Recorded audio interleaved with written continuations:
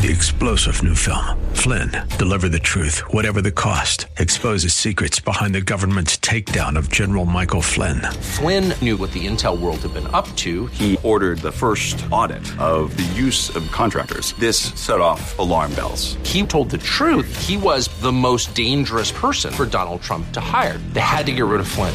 Flynn, deliver the truth, whatever the cost. Available now. Watch it today. Go to salemnow.com. salemnow.com.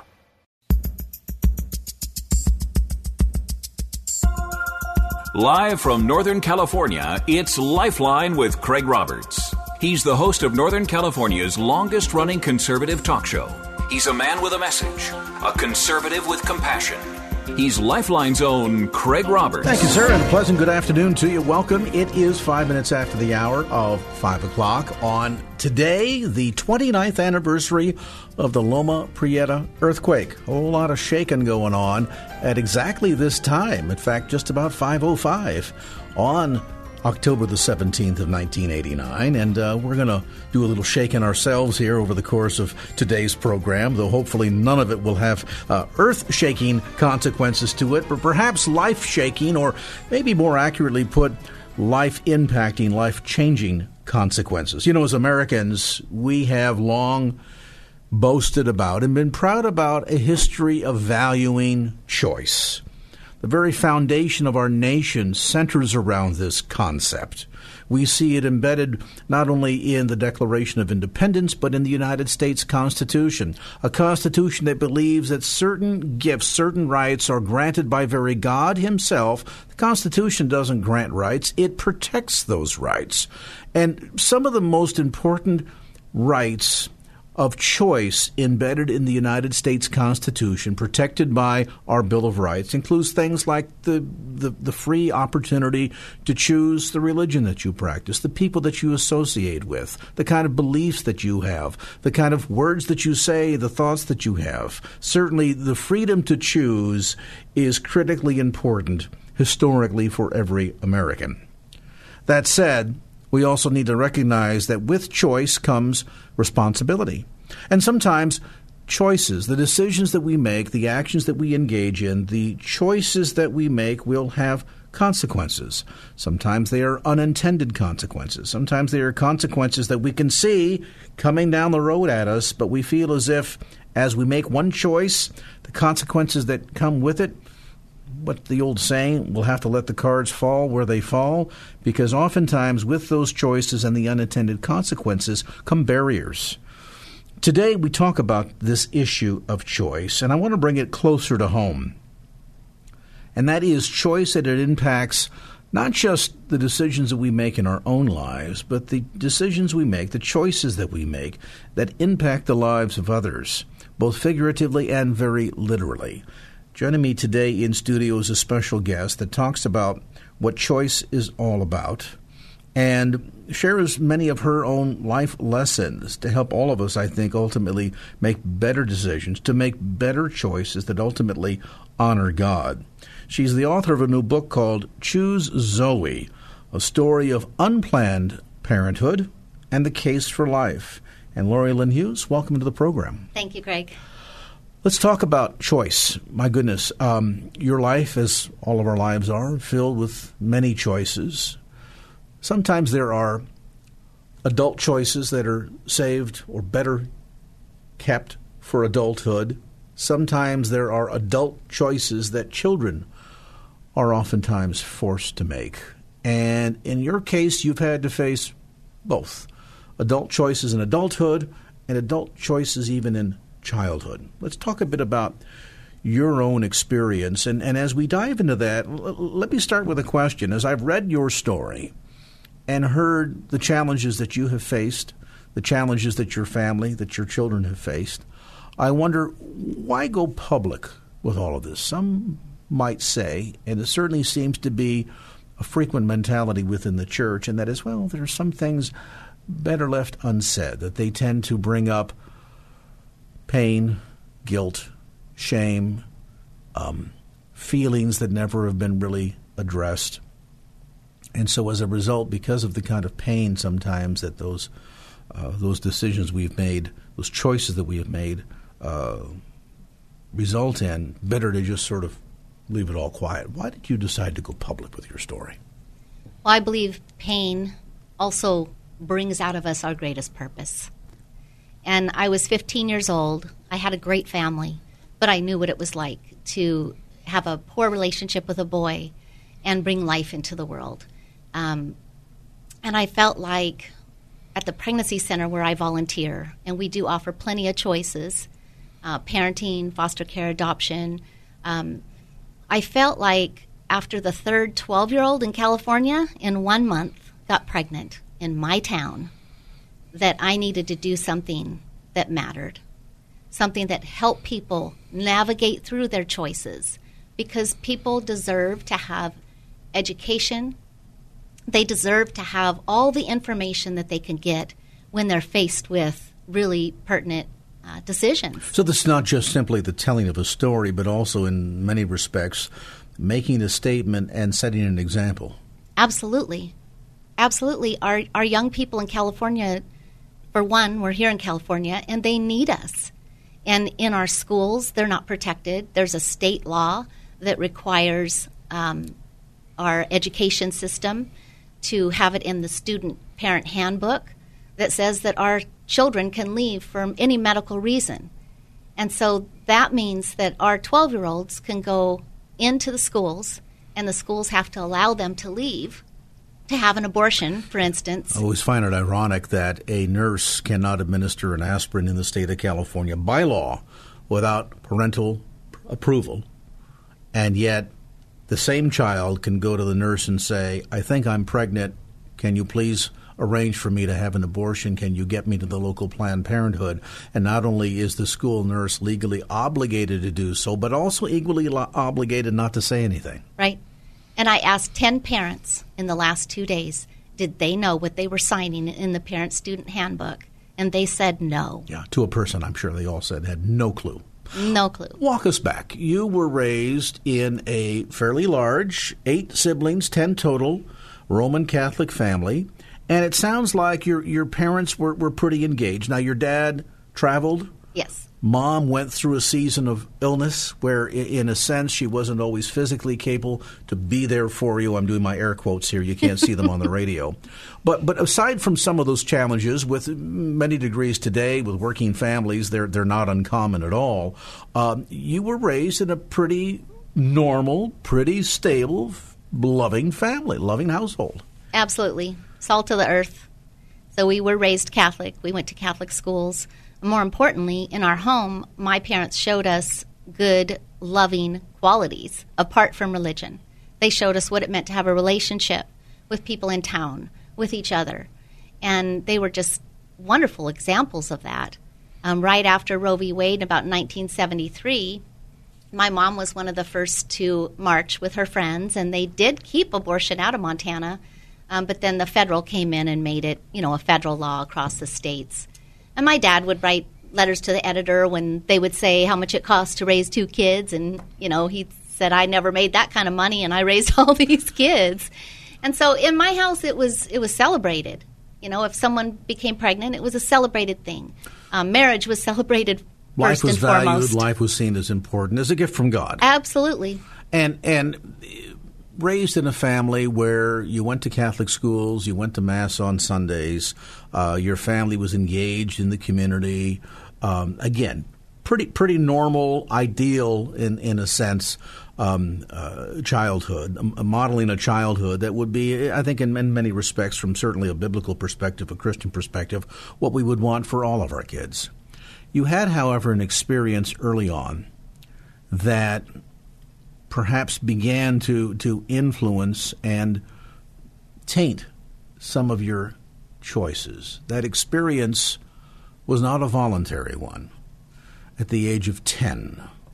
And I think it's important, as difficult as this may be, I'm going to ask you to share a little bit of that, because in a day and an age when we've just gone through debates on Capitol Hill centered very much around this topic of respect for women and the kind of abuses that can take place in a testosterone-driven, masculine-dominated society.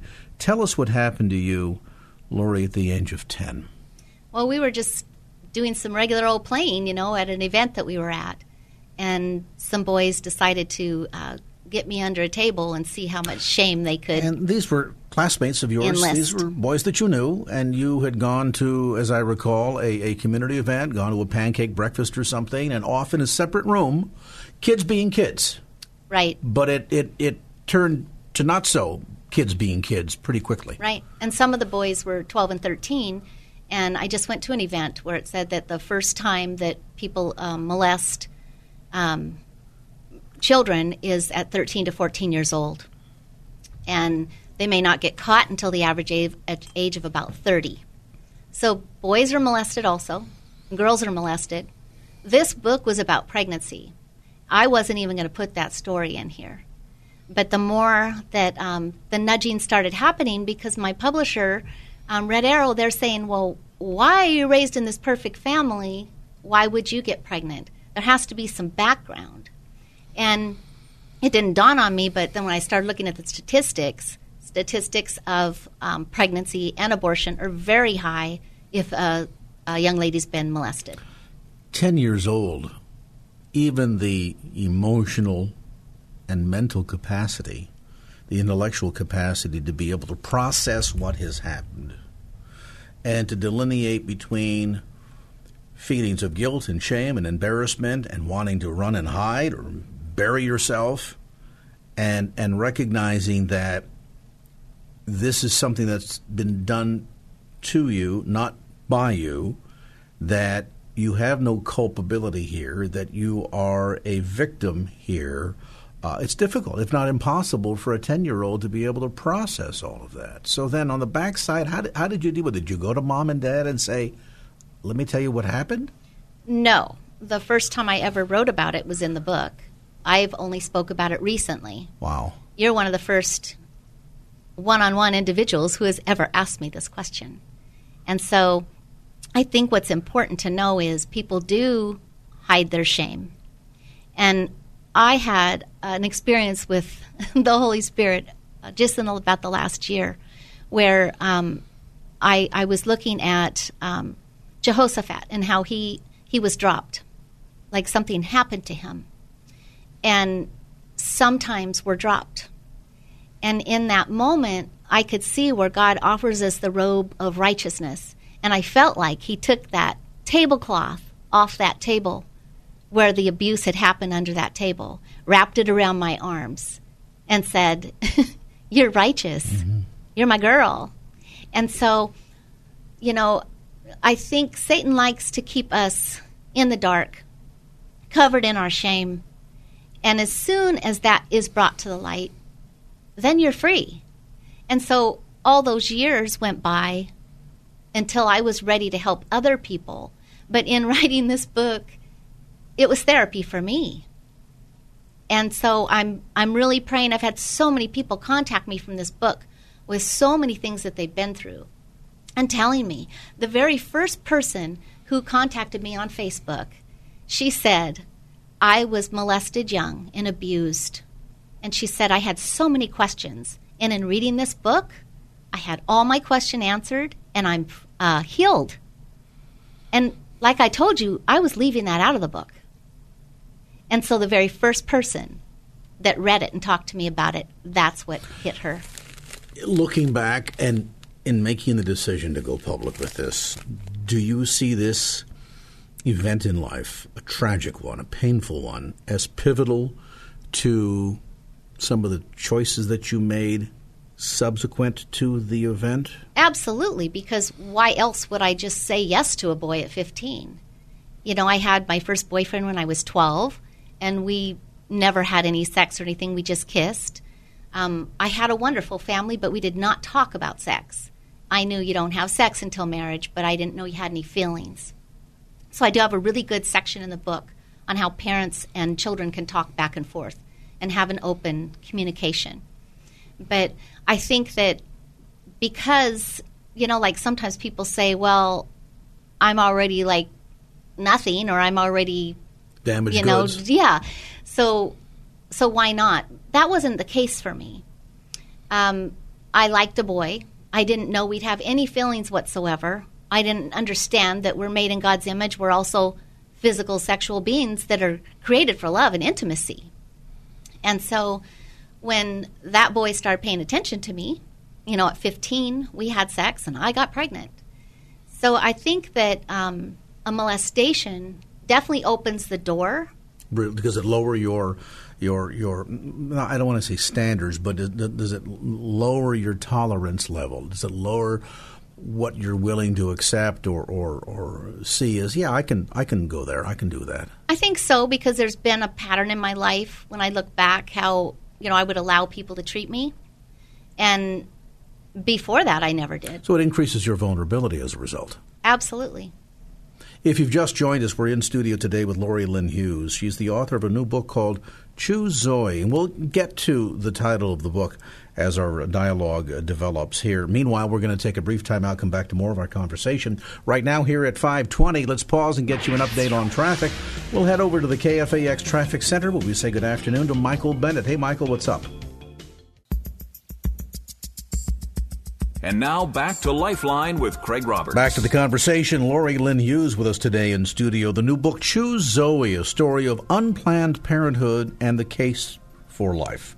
So we were speaking just for the break about this decision to go public with what happened to you at the age of 10, the impact that it had on your choices subsequent to that experience. And the age of 15, 16, you find yourself in an unplanned pregnancy. You're raised Roman Catholic. You've been exposed to the message of the value of life. And now you have this quandary. What did you do when you first discovered that there was a life growing inside of you? What was your initial reaction? I was just really excited. I always loved the story of the Virgin Mary, and it said she pondered these things in her heart. And I think as women, when we do that, we can get really excited. When we shut out the outside noise, like, oh no, I'm not married. Oh no, I'm 15. Oh no, I'm in a parochial school. All those oh no's. When we get quiet, I think we can have some time to make a good decision. And I had a lot of peace, and I was super excited. My baby was already kicking around by the time anybody knew, because I didn't really say anything. And you're talking about choices, and I just thought of this. Like, by chance, I was in one of the most wonderful families you could be in. But then my choice to have sex outside of marriage, it had consequences. And it took great courage to write that book. You have 7 other siblings. Yes. You have parents who are plugged in. They're aware. How long were you able to keep it a secret? Well, I was at the grocery store with my sister, and I passed out at the grocery store. So she picked me up off the floor and said, well, what I heard must be true. So my brother-in-law, he suspected because he saw my breast growing. He's like, you guys are all flat-chested. So he said, I think she's pregnant. And my sister was like, no, she can't be. So she peeled me off the grocery store floor. And when she took me home, she said, can anybody else be pregnant? Because she was pregnant, my other sister was pregnant, and my sister-in-law was pregnant. Oh, my. So Mom and Dad are suddenly going to have a brood of grandkids, yes. Want them or not. Yeah, there was 4 born Ready that or August not. and September. Wow. And so, she asked me, was I pregnant? And I said, well, I don't know. She goes, well, when was your last period? And I said, 5.5 months ago. Mm-hmm. And she said, you little 4-letter word. What was the reaction from Mom and Dad? It was really beautiful. My parents are so good. They're like salt of the earth. And my mom told me that, my sister told my mom, and then my mom told me that when she picked Dad up from the airport that night from a business trip, that she was going to tell him on the way home. And so I did what any responsible 15-year-old would do, and I hid. Yes. Called my boyfriend. We pulled the Volkswagen, behind the church, and we sat in the parking lot. And I figured I'd come home around 3:30 in the morning, because my dad was usually up about 4:35 reading the Bible. So I wanted to get in between time Mom went to bed, Dad woke up.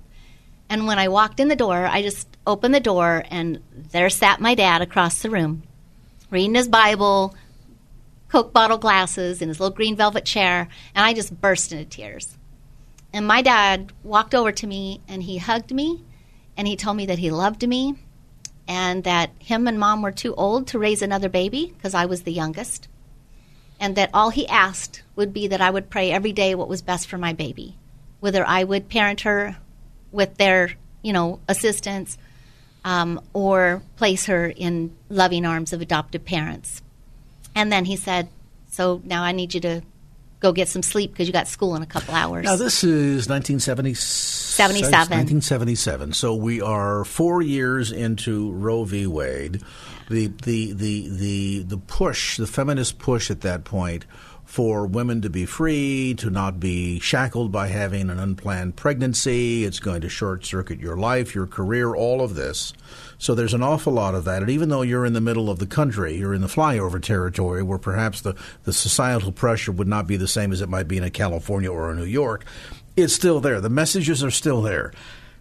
Had the potentiality of abortion even crossed your mind? No, never. Never. My parents were already talking to us about abortion because of Roe v. Wade. So I already knew. I could never look at those pictures. I don't like seeing, an aborted fetus baby. I don't. So the choice that you speak of was not a choice whether to keep or abort, but rather a choice as to ultimately what would be best for your daughter, right, to either keep her and raise her or at birth put her up for adoption. Yes. Ultimately, what did you choose? I gave birth to my baby girl, and it was one of the greatest things in my life. I was 16 when she was born, and I couldn't have been happier. It was like she was the reward of conflict, so to speak. And, I didn't get to do things after school. My parents were pretty good about letting me go for a little bit, but I had to change. I couldn't cheer anymore, and I couldn't be on the student council anymore, and there was some things that I had to quit that year and raise my baby. There was a moment of fear in this process prior to delivering your daughter, Erica. Tell us what happened.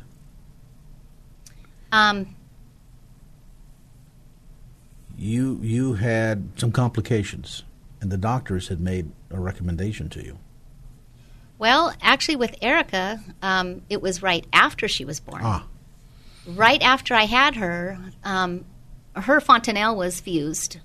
And so the doctor there in Bozeman, Montana came and pulled my sheets down, and he drew a head on the sheets with 4, 2 lines through it and explained how her head was fused together, and that they were going to have to go take her and separate the bones. And and he looks at my mom and he's like, why did you let her have this child? Why didn't you have her abort? And he started talking to her about 2.5 kids or something. And then he leaves the room, started talking about overpopulation. Wow. And so I told my mom, I'm like, go after him, fire him, he can't touch my baby. Not really what you want to hear from a physician when you've just delivered your child, and he's questioning why you didn't do something earlier. Now, we're in a day and an age that is well prior to the development of sonograms, so some of the information is a little bit less. And were there no degrees in any kind of a complication of the pregnancy that would have said, hey, there might be a problem here? Nothing. No, I had a wonderful pregnancy. Normal all the way through. I delivered in 2.5 hours. There's some women going, wow, I know. I'm envious. My sister was pregnant at the time, and I think she's still a little upset with me because her labor was so long. I think there's stories from my mother that she arrived somewhere around 7 o'clock in the evening, fully expected a bouncing baby of some sort in any moment, and late as usual, about 14 hours later, I finally showed up on the scene. So the pregnancy was normal. However, there's this complication. The doctor is now suddenly belittling you. Yeah. I left the hospital with my daughter, and they had me come back the next day because they said, you have to sign the birth certificate. There's no record of your daughter. You have to sign this. But I was really nervous that they were going to hurt her. And so I took her home. And I'm very glad that I did. You must have been terrified, though. Even with the support that you had from your parents, here you are, barely 16 years old. You're now a mother. And there's this tremendous responsibility now that suddenly it's not just your life and your choices, but how your choices will impact your daughter. Yes. Yeah, and the choices do. And I continued to go with the same boy. So I went with her, her dad. And probably one of the hardest things that I went through, she was actually the cream of the crop. Like, she was the cherry on the top. She was the sugar on the top. She was it all, because what lied beneath was a broken girl. So I was with him soon after and pregnant again. So in my family, we're Irish Catholic, and there's something called Irish twins, and that's where you have babies within the same year. And that pregnancy broke my heart. So I miscarried a little boy, over 20 weeks pregnant. I saw him in 25 states. It's legal to abort up to that time. And you cannot tell me that baby is anything less than a little tiny baby human being. That was really, really hard for me. I was introduced to postpartum loss that day. Mm-hmm. And so in 1 year, I have the happiest, most joyous birth that you could ever dream of. And then that. I miscarry a little boy. How did you process that at the time? Again, for a young girl, and there's got to be emotions flying high at every level. In the moment of the difficulty that led to the miscarriage, your mother came in. Yeah. I was sitting there, and she said, "What's the matter? Like, why are you crying?" And I just turned my face, crying in shame, and she said, "What's the matter? Are you pregnant again?" And I said, "Not anymore." And she said, "Oh, my God, get up." And I still had the placenta inside. I had to give birth to that. And I saw his little hands spring out, things, that you'll never forget. And I'm like in a fog, in a dream, like this can't be happening. And so she sent me to bed, and she took my little boy.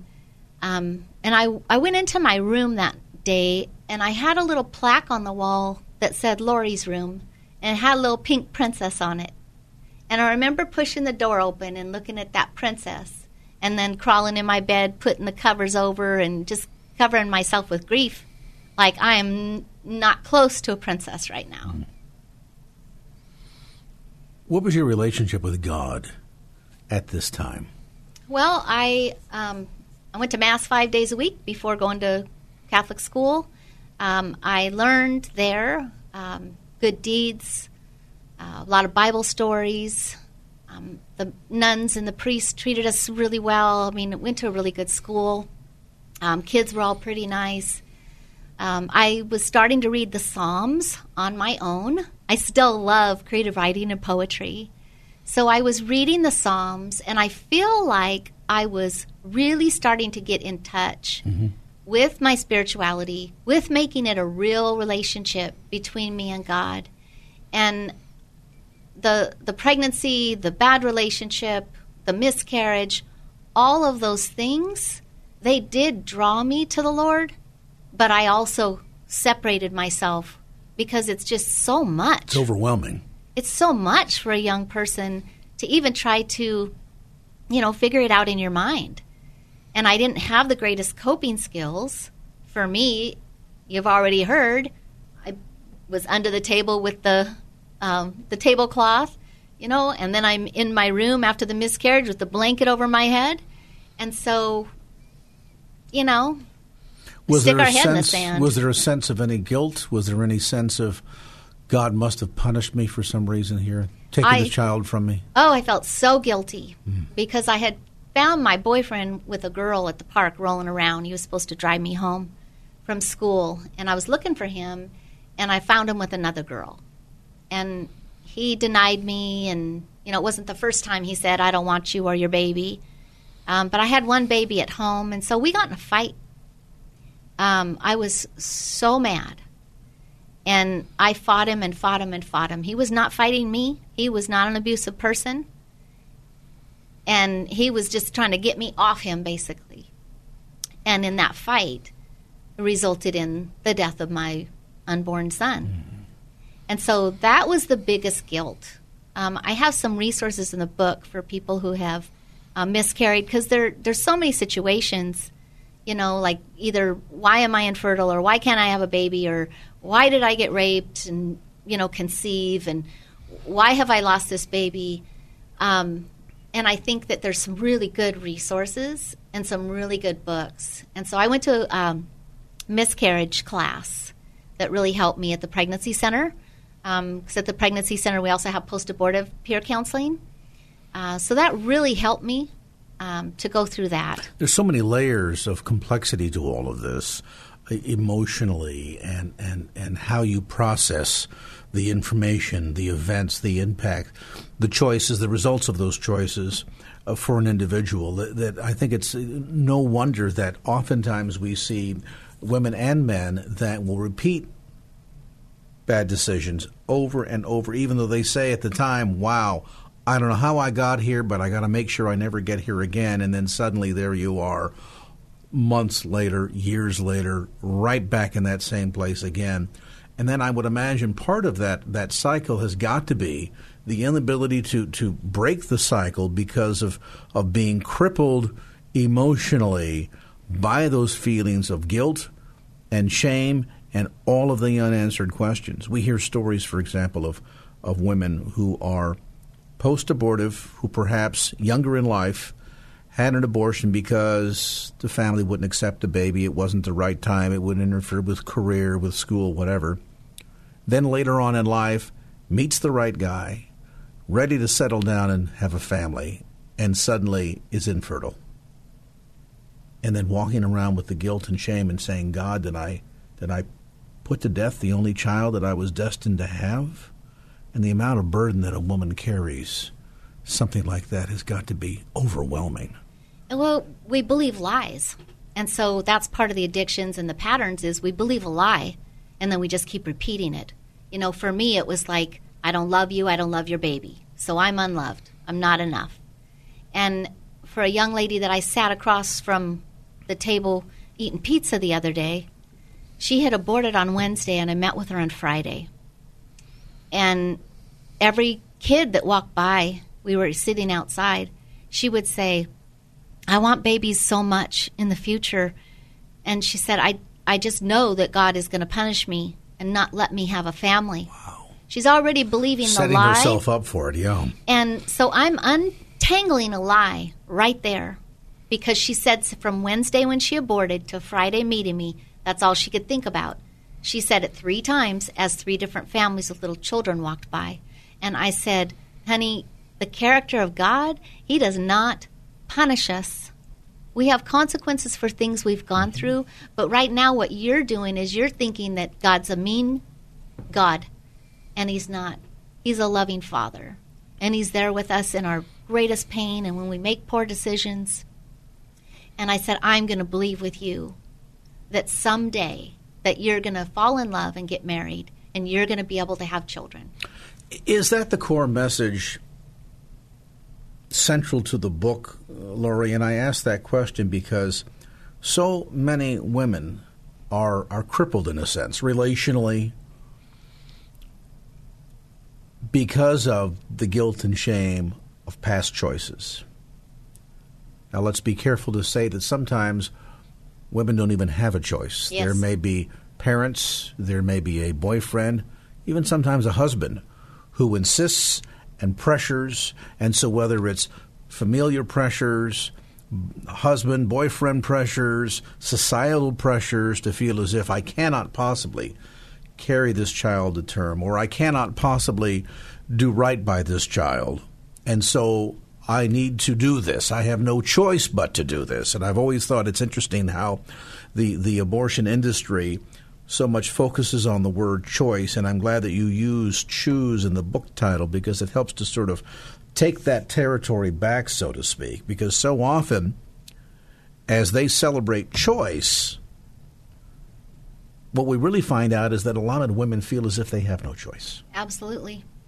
And they only offer one choice.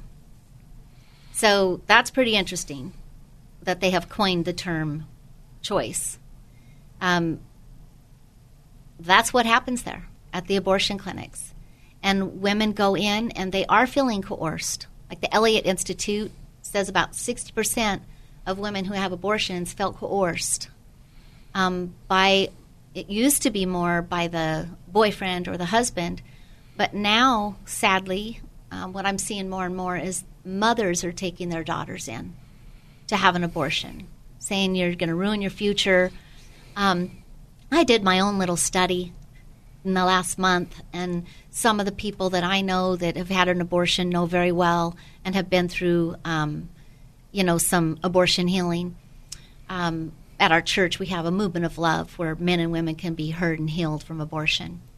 And I started asking some of the young girls that have told me that they aborted. They would say, their mom would say something like, well, at least it wasn't as bad as when I had to do it. Like medicine has come so far. And so I started looking, and there was only one person I knew whose mother had taken her to the abortion clinic that had not had an abortion to my knowledge. Recently, very close to the deathbed, the older woman told her daughter that she too had had an abortion. So the people that I talked to, every single one of the young girls that told me that their mother took them to the abortion clinic are post-abortive too. And so sometimes those patterns repeat. This is the choice I made, this is what you're going to do. And even if they're grieving or they, are drinking alcohol and they're numbing their pain and things, they still offer it to their children. And I'm so grateful that my mother and father loved life, believed that we're all made in God's image, that we're special, that every baby is a blessing. I'm so thankful to that. I can't tell you, down to my bones, I know it's because of my parents that I'm so pro-life. And it's important to talk to our kids. We can't just leave them array, especially right now. We can't leave them out there just floundering. We need to be able to talk to our kids, and it's a scary topic. Nobody wants to talk about it. Even in church, they don't want to talk about it. Well, I think also it's a scary topic because so many people have had their lives impacted. As you shared the case of a woman on her deathbed confessing that she, too, had been down this road. And you've got to imagine, and this is important, I think, for pastors listening and those involved in ministry, when we talk about since 1973, and I don't know what the exact number is today, but it's north of 60 million. We're talking almost 2 times the size of the population of California, to put that in perspective. 60-plus million children have been aborted in America since the historic Roe v. Wade decision by the Supreme Court in January of 1973. Rough numbers, if it's 60 million abortions, what are we talking, 120 million that have had, I'm talking mothers and fathers here, that have been touched by this? Certainly some of those are repeats.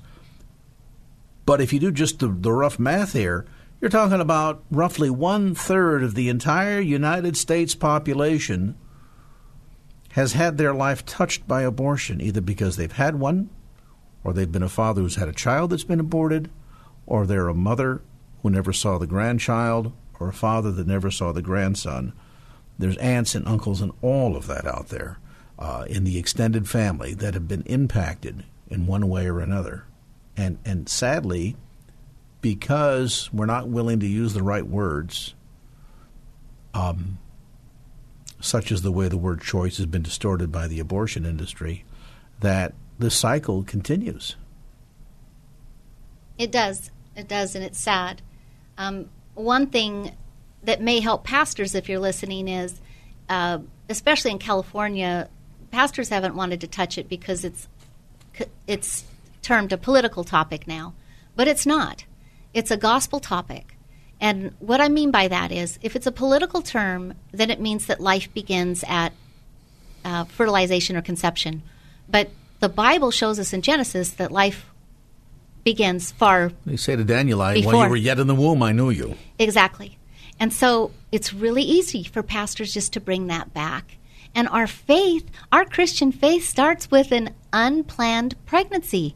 As far as Mary and Joseph were not expecting it. This is very true. Planned by God, but from a human perspective, our whole faith is hinged on that baby coming into the world, Jesus. Well, and I would suspect a lot of pastors that avoid this topic, and they do it, the argument being it's political, need to be reminded we're not talking about aborting a Republican or a Democrat. We're talking about a baby here.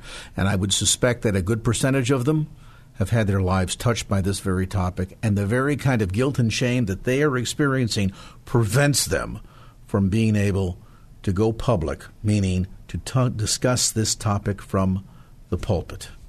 And I'm so glad you said that, because I've had experiences with a few churches where they started in-house with the pastors and the staff, and it's been really beautiful to see that once that healing balm of Jesus is applied to the pastor's own hearts, then they're able to look at this differently, and they're able to shepherd their flock. Well, and they have to, I think, also reconcile that they are, hopefully, preaching a gospel of a God who loved us so much that he sent his Son to suffer on our behalf.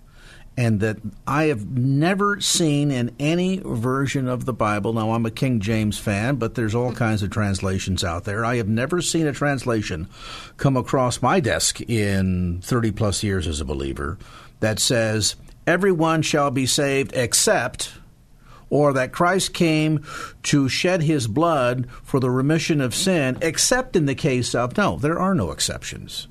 And so for pastors to allow that exception to stand in the way of their own healing also means that they are depriving the very people that they are shepherding from the opportunity to embrace that holistic message that the totality of Christ's work on the cross is sufficient for the woman that made a bad choice, for the man that pressured her into it. And I think that's important that message be proclaimed unashamedly. Yeah.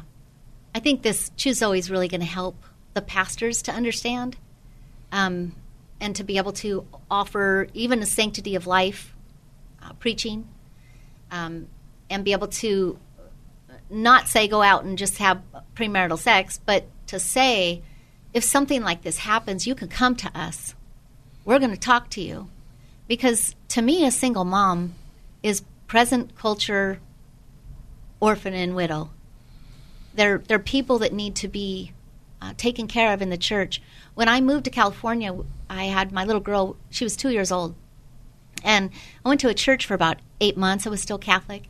And no one was really talking to me in the church. And I called my mom and I said, there's another church. Is it okay if I go? Because they have daycare. And my daughter was a little feisty. And no one had talked to me. So my experience moving away from home for the first time, being in church that many months, and no one even talked to me.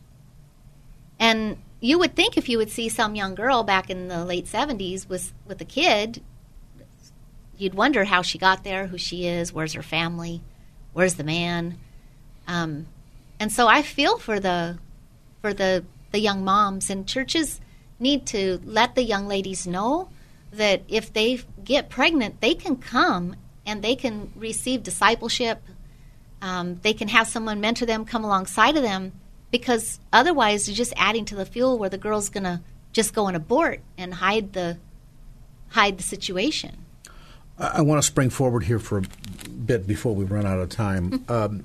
So your daughter, Erica, was born in 1977. Yes. And sometime later, when she became a young lady, she came to you with some news. What was that? Well, she didn't really come to me with the news. It wasn't until actually in the process of writing the book a few years ago that my daughter told me that she too had been pregnant in high school. And so she had a secret abortion like you can have in California. You were never aware of that. Wow. I almost stopped writing the book.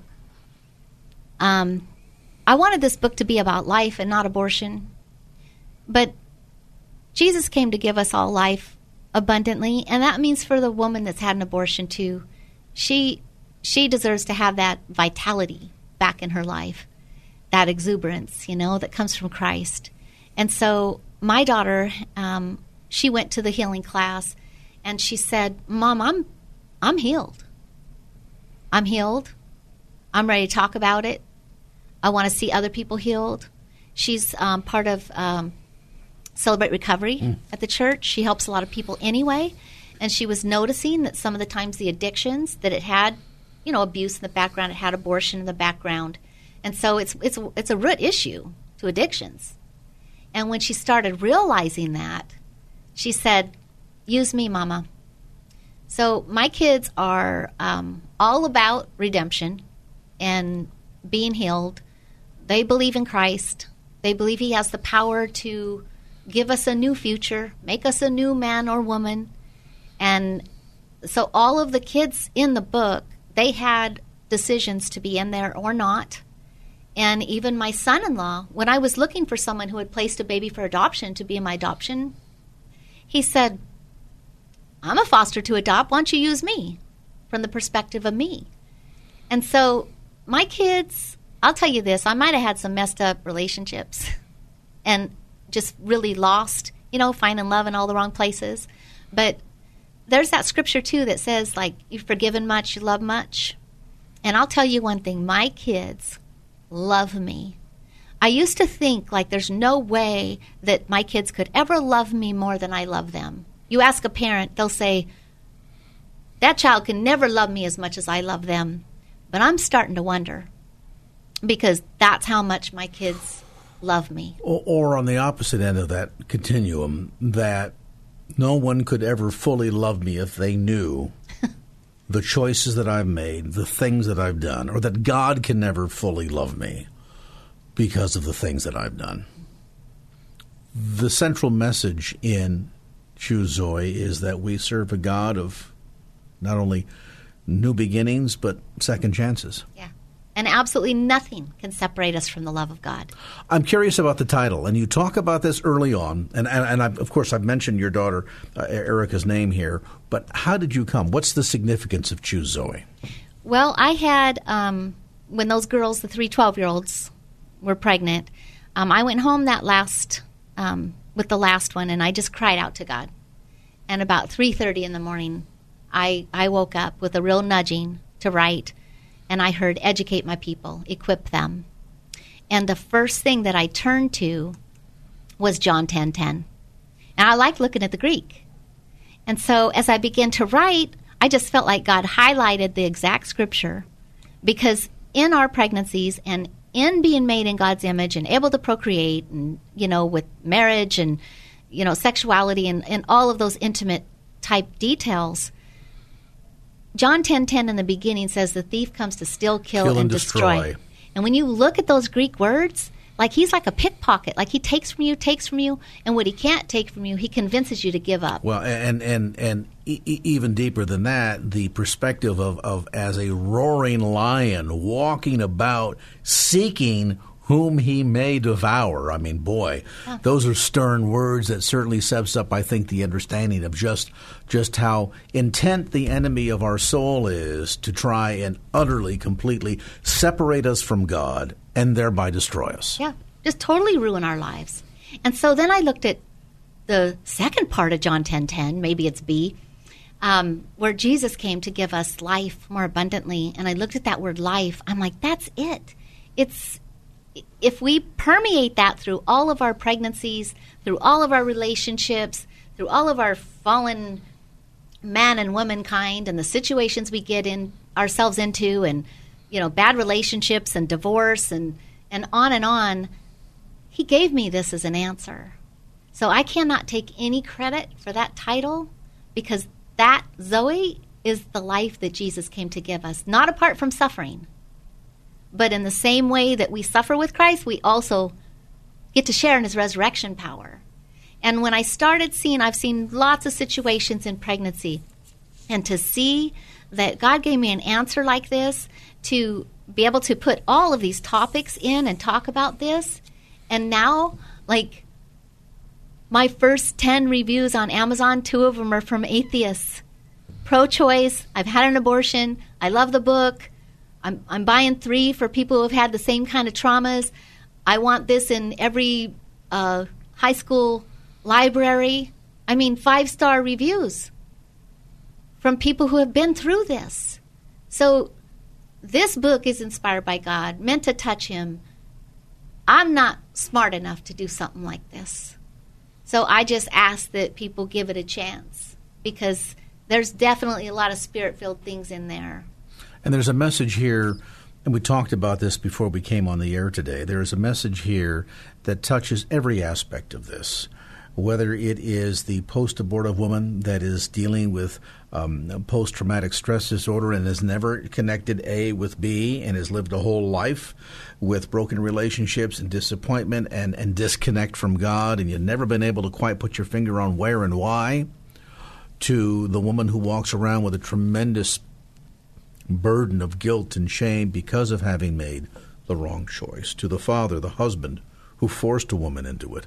There are so many multiple layers here that really at the end of the day the Holy Spirit wants to pull back so that the light of the truth of his love and his redemptive power can shine through, and recognize that, in the arena of free will, we sometimes make wrong choices. Choices have consequences. But at the end of the day, while he may not deliver us from the consequences per se of our choices, he does deliver us through his Son from the condemnation. And maybe that's the core message here, that so many that walk around with a burden of not just guilt and shame, but self-condemnation and the sense that as I condemn myself, God must condemn me too, and therefore I'm cut off from any kind of relationship with him, when instead what you're proclaiming by this book is just to the contrary of that. Yes, there's no condemnation in Christ Jesus. Amen. And once we find that courage within ourselves, then we can go and we can give it to other people. That's the Zoe message. It's not for us, You're for very everyone. involved in the Alpha Pregnancy Clinics. Just give a quick shout-out, would you? Oh, yeah. Alpha Pregnancy Clinics. Just fabulous people, salt-of-the-earth, loving, kind people that most of them volunteer and give of their time to help not only the unborn babies, but their mothers. When they're coming into the center, we're not seeing the baby yet. We're seeing the mom. We're helping her with her fears, or how to tell her mom, or, just getting to the right medical appointments. And also helping the young guy. He can come in and he can learn about parenting or relationships.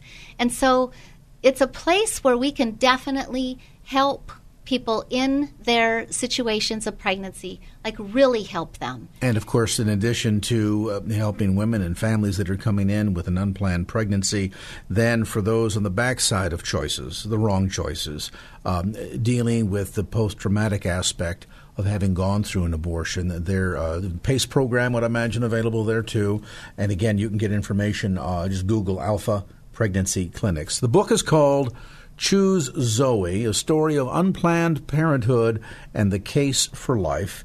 It is newly published by Red Arrow Media. You can get it at bookstores throughout the Bay Area, Amazon.com. You can also get the book and more information about Lori at Choose Zoe, Z-O-E, ChooseZoe.com. And you're open to speaking engagements. Folks want to have you come and share at a church or something? I would love it. I want to see people healed and whole. It is, and I want to underscore what she said. This is not a book about abortion.